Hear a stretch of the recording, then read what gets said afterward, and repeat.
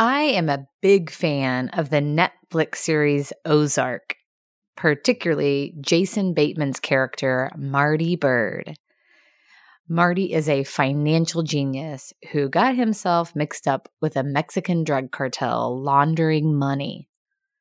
Marty certainly made some dangerous decisions, but there's something I very much appreciate about his character. His composure, his perpetual ability, time and time again, to think rationally and respond in a helpful way. And many of these are life or death situations. I appreciate his composure as it's a growth point for me. I have a tendency, because of my natural style and preferences, to overreact in challenging situations. And I've noticed time after time how my reaction often makes the situation worse.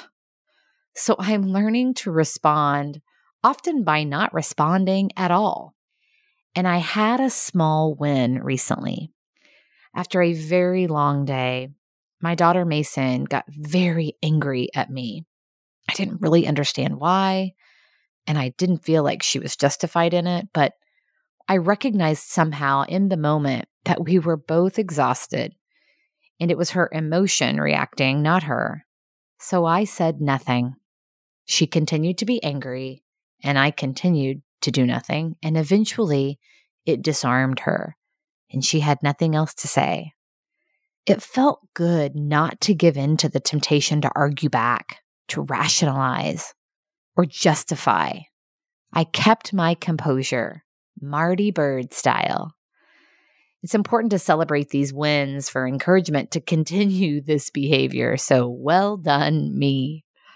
The next day, we talked through what happened. She apologized. We cried a bit and hugged a big hug and are better for it. Sometimes the best response is no response at all. Maintaining composure.